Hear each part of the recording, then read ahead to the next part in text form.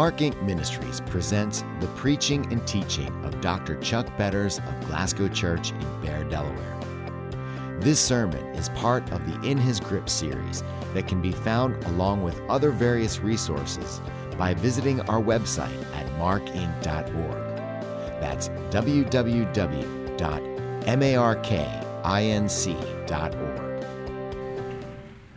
Take your Bibles, please, and turn with me to 1 Samuel chapter 16.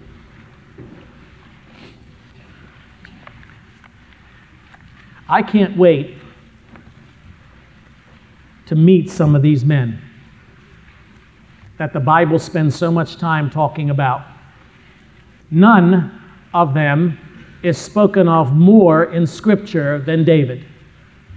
More chapters, more verses, more words are expended on the life of David than any other character in all of Scripture. As great as Moses was, as great as Abraham was, as great as the Old and New Testament saints are, the one person spoken of more in Scripture, the one whose life is more in focus than anyone else, is David.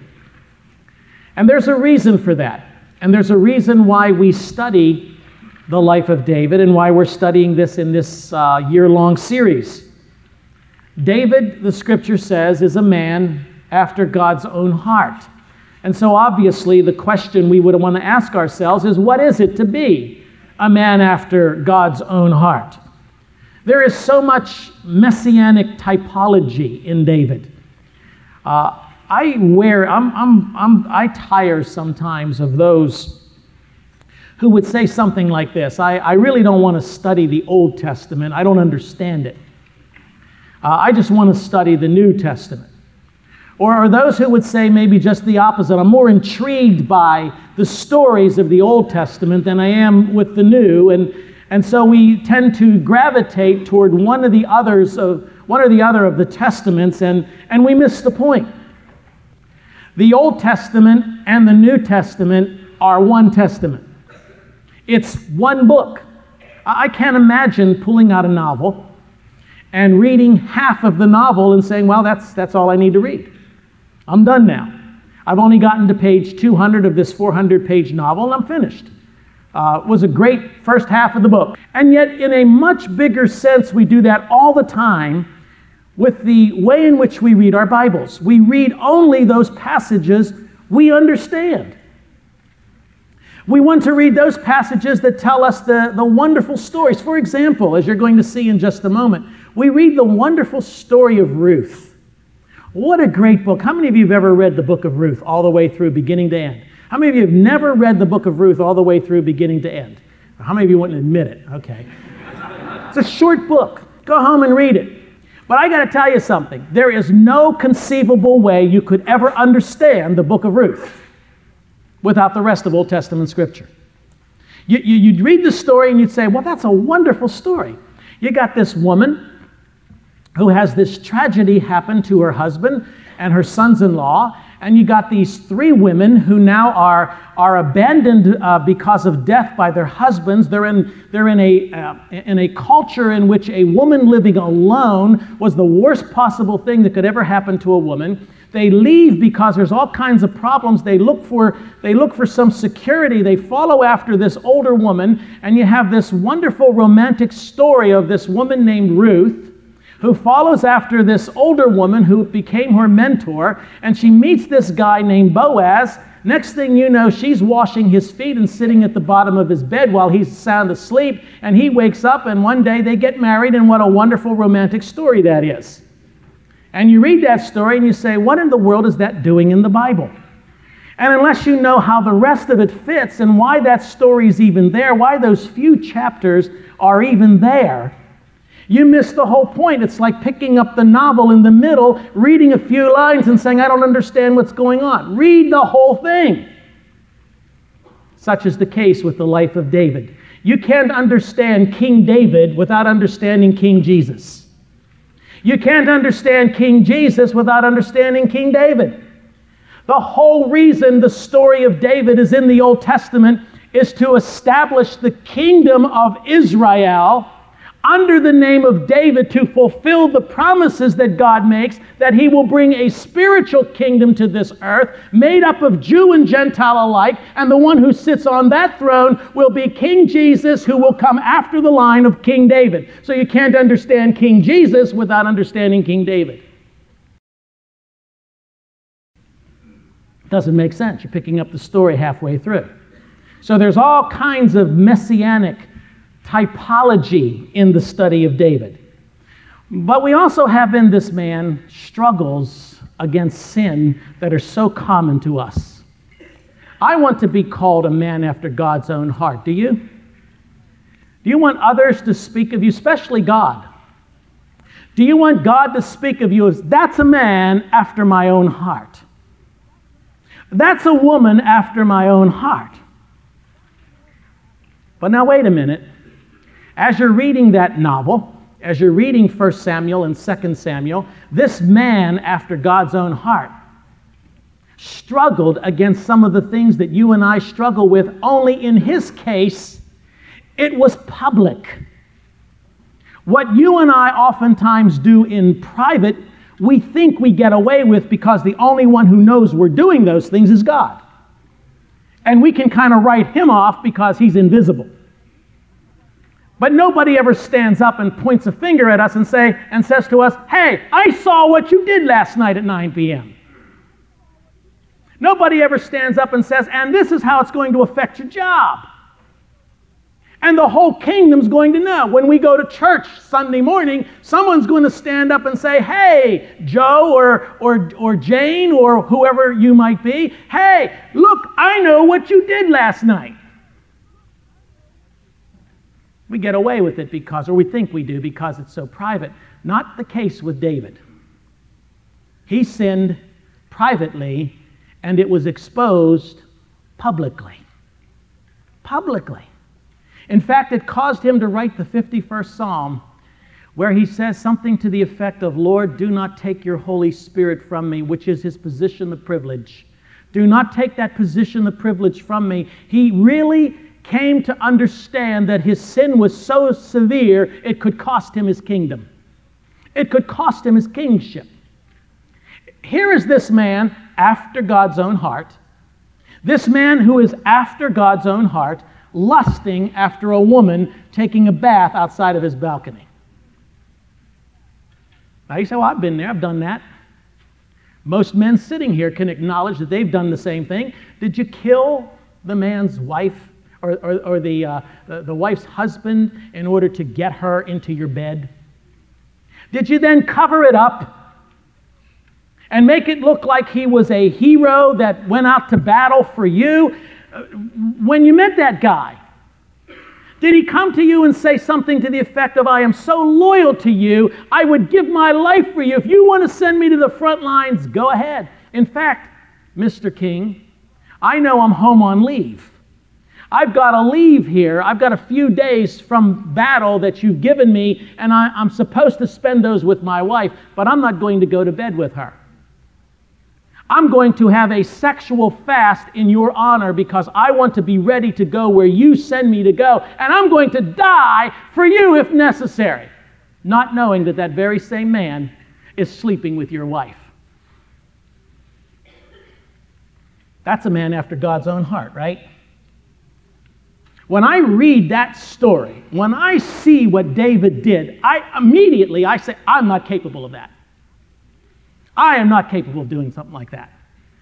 I mean, that takes a real spiritual loser to do something like that. I would never, ever do something like that. My sense of personal pride and sense of moral uprightness and my sense of moral one-upmanship says, I can't possibly do what that man did. Yeah, right. When we really sit down and examine what the heart really looks like, we may not do those very same things, but we do things that are equally offensive in the sight of God. Yet he's called a man after God's own heart. So for that reason, we need to study the life of David. We need to explore a man after God's own heart who struggled with the very same things you and I struggled with. Last time we were together, we talked about the backdrop into which David is introduced in Scripture. He's nowhere on the pages of the Bible until we are introduced to King Saul. The people clamored after a king. They wanted to be like their neighbors because they entered into a period of humanistic uncertainty. The nation had no leadership. There was moral decay within, moral decay without. Everyone did what was right in his own eyes. That's what the book of Judges says. By the way, you can't understand 1st and 2nd Samuel without reading the book of Judges. You need to understand the book of Judges before you can understand 1st and 2nd Samuel, because the book of Judges tells us about these cycles of apostasy and repentance that ended after 13 periods of judges, ended with every man doing what is right in his own eyes. So when you read that, you say, well, wait a minute, that book ends, but it doesn't really end. It's everybody's doing what is right in his own eyes. And then suddenly on the scene, we are introduced to this character called Samuel, a man who was given over by his mother at birth to be raised by the priest, to be the moral leader of a nation. So Samuel is the priest who anoints Saul. But you can't understand Samuel's ministry without understanding the book of Judges. And you can't understand Judges without reading Joshua. You need to understand Joshua in the context of the first 5 books of the Bible. You need to understand Joshua in the context of Moses. So as we begin to build these chapters, we begin to see the story unfolding. Remember, it's very important to understand this. The Bible is one book. There are 66 chapters in the Bible. That's it, 66 chapters. The first chapter is called what? Genesis. The last chapter is called what? Revelation tells us how the book ends. It's the ending. It's the last chapter. But how are you going to understand the last chapter without the first chapter? And that's why, by the way, the first chapter of the book, which is what? Genesis, is under so much attack by our scientific community and our educational community, because if we can mythologize the first chapter, then that makes the rest of the book, the other 65 chapters, suspect. And so we go after that first chapter, which is Genesis, and specifically the opening paragraphs of that first chapter, which is chapters 1, 2, and 3 of Genesis, which speak of creation and the fall of man. You following me? Shake your heads yes. Okay. If you're not following me, shake your heads yes anyhow. What are we saying here? You need to understand how the pieces fit together. Now we are introduced to an important piece in this redemption picture: the building of the kingdom. When Jesus came in his public ministry and was baptized by John, we are told from that point on that the kingdom of God has come. Why does the word kingdom appear there? Why is the kingdom of God come? Why does he come and call himself a king? Who is this David? What is this Davidic kingdom? What is this whole idea of the kings in the Old Testament? What is Judah and Israel and the dividing of the kingdom? Who is Solomon? Know where the book of Proverbs, most of it came from? Solomon. Who's Solomon? Where did he come from? How can you understand Proverbs without understanding Solomon? How can you understand Solomon without understanding who his dad was? Who was Solomon's dad? David. So we have David, we have Solomon, we have the Proverbs, we have this one book building this majestic story of redemption. That's why we study this. Well, into this context of fear and uncertainty, Samuel anoints Saul to be the king. He had a good image. He was anointed to be king because he had a good image. God delivered the people over to the clamoring of their heart. They wanted a king like the other nations. He gave them a king like the other nations. They wanted to be like the people around them. He gave them a king so that they could be like the people around them. And he delivered the nation over to this tall, dark, and handsome man called Saul. And that's exactly what he was: tall, dark, and handsome. He was stately. He was clearly leader material, at least if you judge it from externals. Saul became the king. Well, as we're going to see, Saul's life begins to take a dramatic turn. We read the last time we were together the lost calling of Saul.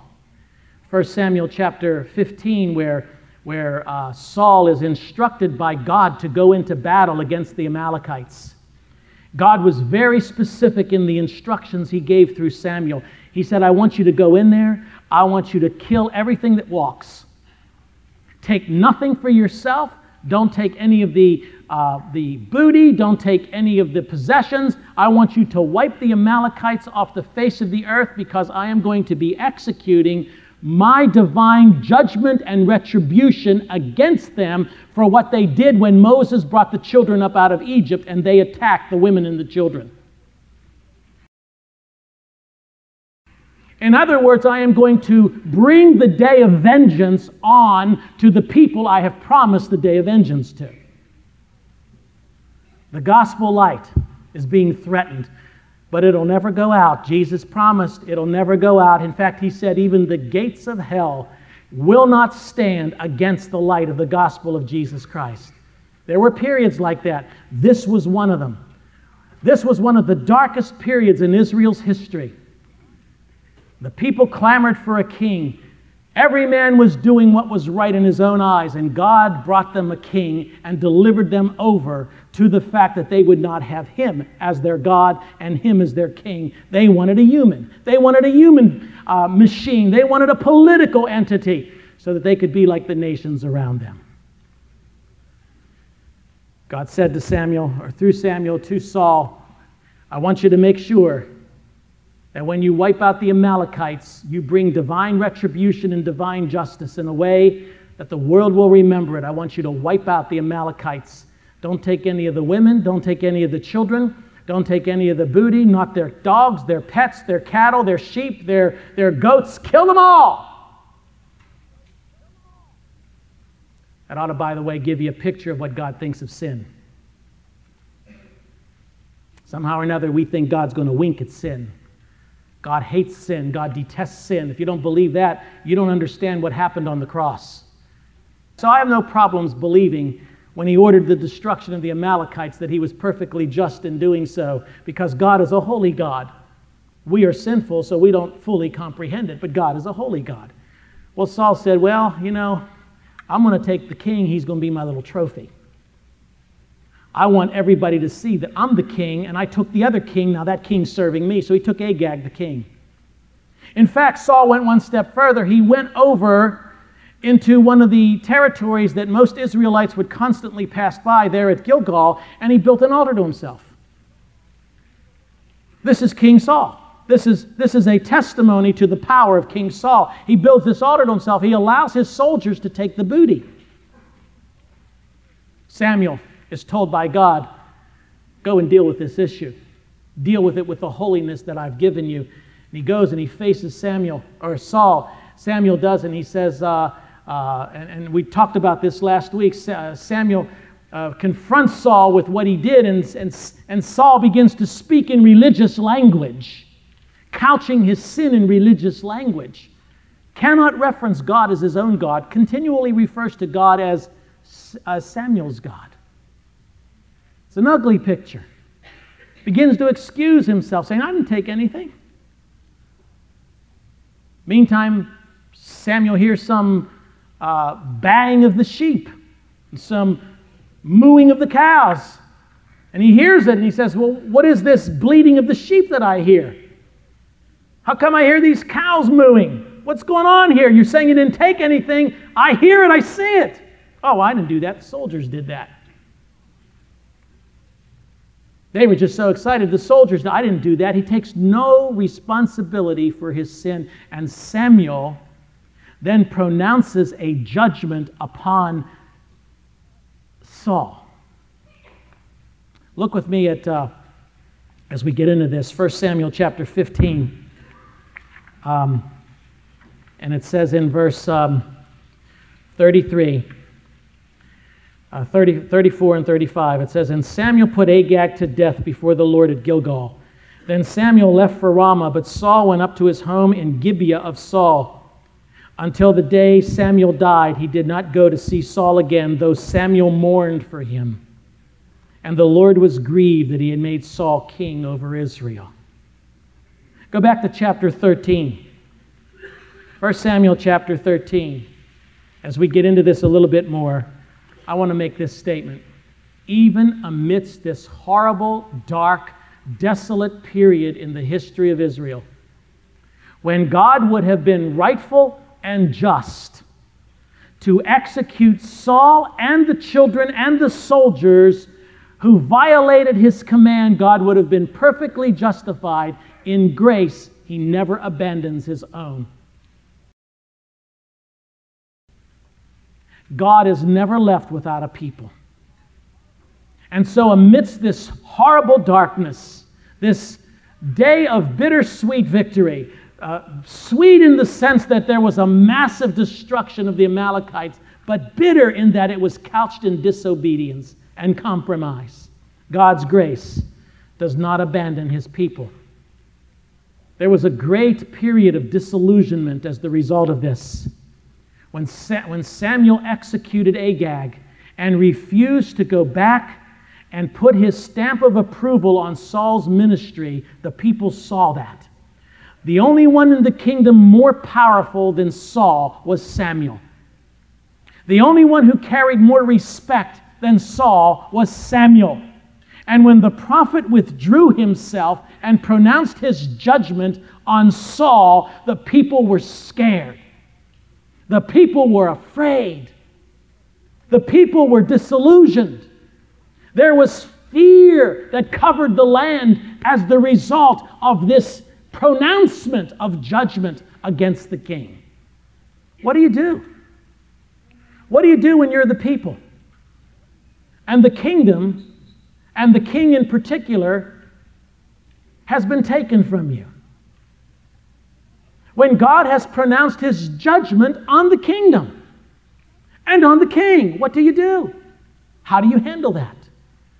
1 Samuel 13, when Saul's character led the people into great disillusionment, insecurity, and international danger, God once again speaks. 1 Samuel 13, verse 13, "You acted foolishly," Samuel said. "You have not kept the command the Lord your God gave you. If you had, he would have established your kingdom over Israel for all time. But now your kingdom will not endure. The Lord has sought out a man after his own heart and appointed him leader of his people because you have not kept the Lord's command." There it is. A man after God's own heart. You know, there's something wrong if your boys cannot say, "Men, I want to be just like my dad when I grow up."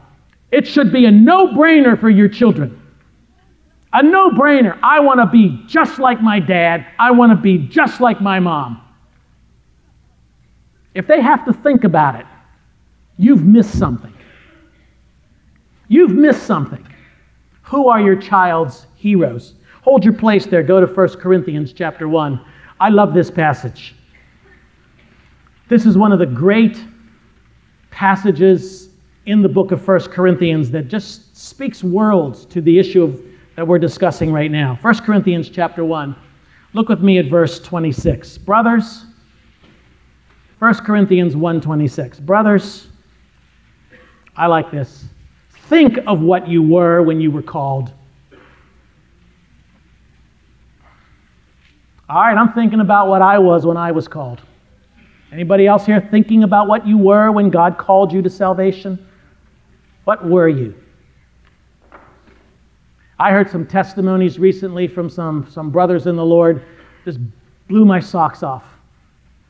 How God reduced them to nothing. God just brought them on their faces. They were nothing and knew it.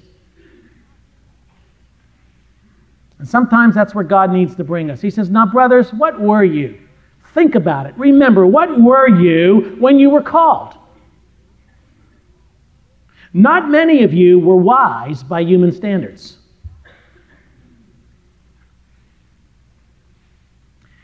In other words, not many of you, by the way, he doesn't say in any of these cases, all of you. He just says not many of you.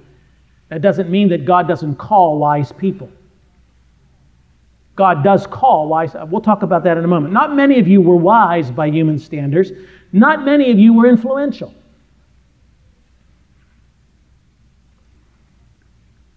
You know, when God called some of us, if you dropped dead the day after He called you, nobody would really know. Maybe not even care. Not many of you were of noble birth. Any kings or princes here? Now, maybe some of you can trace your genealogy back, but not many kings or nobles or princes here. Verse 27, but God chose the foolish things of the world to shame the wise. God chose the weak things of the world to shame the strong. He chose the lowly things of this world and the despised things and the things that are nothing to nullify the things that are something. Now, why did He do this? So that no one can stand before Him and boast. Well, that takes us back to 1 Samuel chapter 16. Here we have the introduction to the question, begins to be answered, what makes for a man after God's own heart? I want to tell you up front what it's not. It is not the character of a man that makes for a man after God's own heart. I read a book by a famous author who wrote a book on David. I took it on vacation and I read the book. This is a very influential and very powerful preacher of the gospel, a very gifted communicator and very excellent writer, and has impacted many, many people for Christ, but he's totally missed it on this one. The tendency of a lot of Christians is we tend to look at passages like this, a man after God's own heart. God is saying, I want to select a man after my own heart. And immediately we begin to process God in this fashion, that He's sitting there in heaven and He's scanning the territory. Like a computer, He's scanning the territory, looking for someone who qualifies. Looking for someone who has all the necessary skills and talents and abilities. One who has a character of heart, one who is bent on serving Him, and because of that character, because of that integrity, because of that sincerity, God says, I'm going to choose them. And that's not at all why God chose David. Now, that is not to say that David didn't have integrity. When we read Psalm 78, turn to Psalm 78 for a moment and look with me at verse 70. We know that David did have integrity. That's something that's missing today with a lot of us. We don't have much integrity. We don't honor people's time. We say we're going to be somewhere, or we're not a man or a woman of our word. A handshake isn't sufficient anymore. We lack integrity.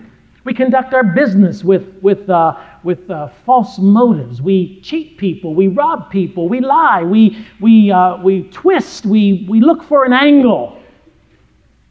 We can't be believed when somebody looks at us and says, do you really mean what you're saying? We say, well, we don't know whether we mean what we're saying, but because we're not sure how it's going to pan out for me. Integrity is something where, look at Psalm 78. He chose David, his servant. Took him from the sheep pens. That's important, by the way. Took him from the sheep pens. That fits that 1 Corinthians passage, doesn't it? Not many mighty are chosen.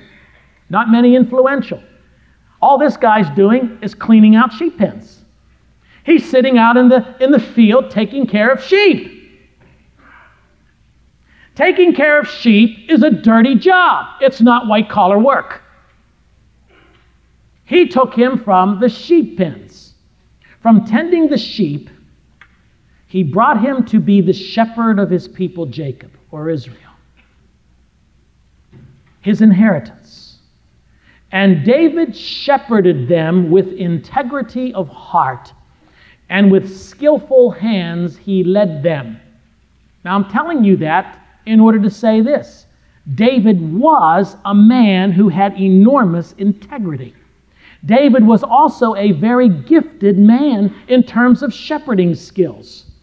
He had all of those tools. Those raw ingredients were there. That's not why God chose him. Why do I know that? Because David would be able to boast. He would be able to say, this is why God chose me, because I'm skillful and I have integrity. There were many skillful people. There were many people with integrity. God was choosing a man after his own heart. That's a key phrase. That's an important phrase. And you need to understand what that means. 2 Chronicles chapter 16, verse 9 says, "For the eyes of the Lord range throughout the earth to strengthen those whose hearts are fully committed to Him."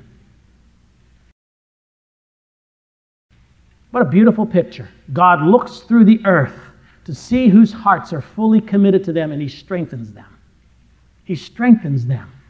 Now listen, my heart could be fully committed to Him, and sin. I could still love my God and struggle with issues that seek to divorce me from my God. Such was the case with David. But God did not choose David because he was a man of integrity. He did not choose David because he was skillful. Otherwise, David could boast. This is certainly what God desires. But to paint the picture that God is sitting in the heavens, searching, hoping, longing, looking for a man He can use is the scourge of Arminianism. God is not in the business of setting His plans in the concrete of human ability. God does not look for capable men who can execute His will. He makes out of the depravity of human hearts men who are equipped and thus capable to achieve His plans and His purposes. I think, for example, as I study my own life, there are certain inherent gifts that God gave me. When you study my family background and my family culture, there are many gifted communicators in my family structure. All you have to do is come to a family gathering and hear them tell stories. It's amazing. All you got to do is come and sit and listen to some of my aunts and uncles and cousins and everybody tell stories. There are many gifted, very talented people who have natural abilities to communicate. Now, many of them do not know the Lord. And so those talents are unused talents. So the abilities or the talents that God gives us have to be captured and harnessed by the Holy Spirit for His glory. No man can claim glory in that respect. It is God who takes the talents and the abilities and harnesses them to accomplish His ends and His objectives. It is not the orchestrations of men. It is the plan of God in building His covenant and His kingdom and His redemption program, begun all the way back with the seed of the woman in the first chapter of the book we call Genesis. It is God unfolding the mystery of His plan. I mentioned Ruth earlier. I mentioned the wonderful story of Ruth. The story of Ruth ends with Ruth marrying Boaz. And you read that story and you find out who Ruth would eventually give birth to. Now go back to 1 Samuel chapter 16. We begin 1 Samuel 16 with, "The Lord said to Samuel, 'How long will you mourn for Saul?'" Here it comes now. "Since I have rejected him as king over Israel." Samuel, how long are you going to pout? I've already made this decision. I'm not going to reverse it. Fill your horn with oil and be on your way. In other words, pack your suitcase. You got a flight to catch. I am sending you to Jesse of Bethlehem. Now, you know where Jesse comes from? Guess who his great-grandparents were? The children born to the marriage between Ruth and Boaz. Jesse gives birth to David. Actually, his wife does. Gives birth to David. David is born as the offspring that is traceable to the marriage between this Jew, Boaz, and this Gentile, Ruth. Now we have the connection. Why is the story of Ruth there? to create the lineage, to create the genealogy of King David, who would become the King of Israel, to prototype for us King Jesus, the King of the universe. He says, I'm sending you to Jesse of Bethlehem. I have chosen one of his sons to be king. Notice he doesn't tell him which one. But Samuel said, how can I go? Saul's going to hear about it and kill me. Samuel knew that whenever he got on a plane and traveled, the press went with him. Wherever Samuel went and he was on the move, the press was on the move. Why? Because when Samuel moved from place to place, he was moving for a reason. For the most part, when Samuel went to a town, he was usually there to deal with the sin in that town. He was the moral leader of the nation. He was the prophet and the priest. When he came into town, people stood up and took notice. They actually would say, uh-oh, we're in trouble. We're in trouble. But in this particular case, Samuel knew that if he started moving, he had already pronounced that Saul would no longer be king, that the kingdom would be ripped from him. Samuel reasoned to himself, if I start moving, Saul is going to see my movement as I'm going to anoint another king, and he'll kill me. The Lord said, take a heifer with you. Didn't say, I understand your fears. Didn't even comment on his fears, by the way. He said, take a heifer with you and say, I have come to sacrifice to the Lord. Invite Jesse to the sacrifice, and I will show you what to do. One step at a time. That's what faith is. One step at a time. You afraid, Samuel? Take one step. Take the heifer, take the oil, go to the house of Jesse in Bethlehem. I'll tell you what to do with it. Verse 4, Samuel did what the Lord said. I love that. When he arrived at Bethlehem, by the way, this ought to trigger your fancies a little bit about prophetic snapshots. Where's all this happening? In Bethlehem. Something else happens in Bethlehem a few years later, doesn't it? There's another king that's born in Bethlehem. There's another one who would be anointed years later in Bethlehem. We'll find out more about that later. Not later today. I'm almost finished. Samuel did what the Lord said. When he arrived at Bethlehem, the elders of the town trembled when they met him. They asked, do you come in peace? I love that. You come in peace. Are we in trouble here? They tremble. Are we in trouble here? Samuel replied, yes, I come in peace. I have come to sacrifice to the Lord. Notice he doesn't say I've come to anoint a king. Nobody knows he's there to anoint a king. Consecrate yourselves, come to the sacrifice with me. Then he consecrated Jesse and his sons and invited them to the sacrifice. Now let me summarize as I close what happened here. They're sitting at the sacrifice. There is no temple. The tabernacle, the ark is gone. It's in hiding somewhere. There is no worship center, so to speak. So whenever sacrifices were produced, they were produced in the home. So he comes to the home of Jesse. They have this sacrifice. He's never met this man before. It's the first indication of who Jesse is. We now have the connection to the book of Ruth. We see God is unfolding something. Samuel didn't know all that.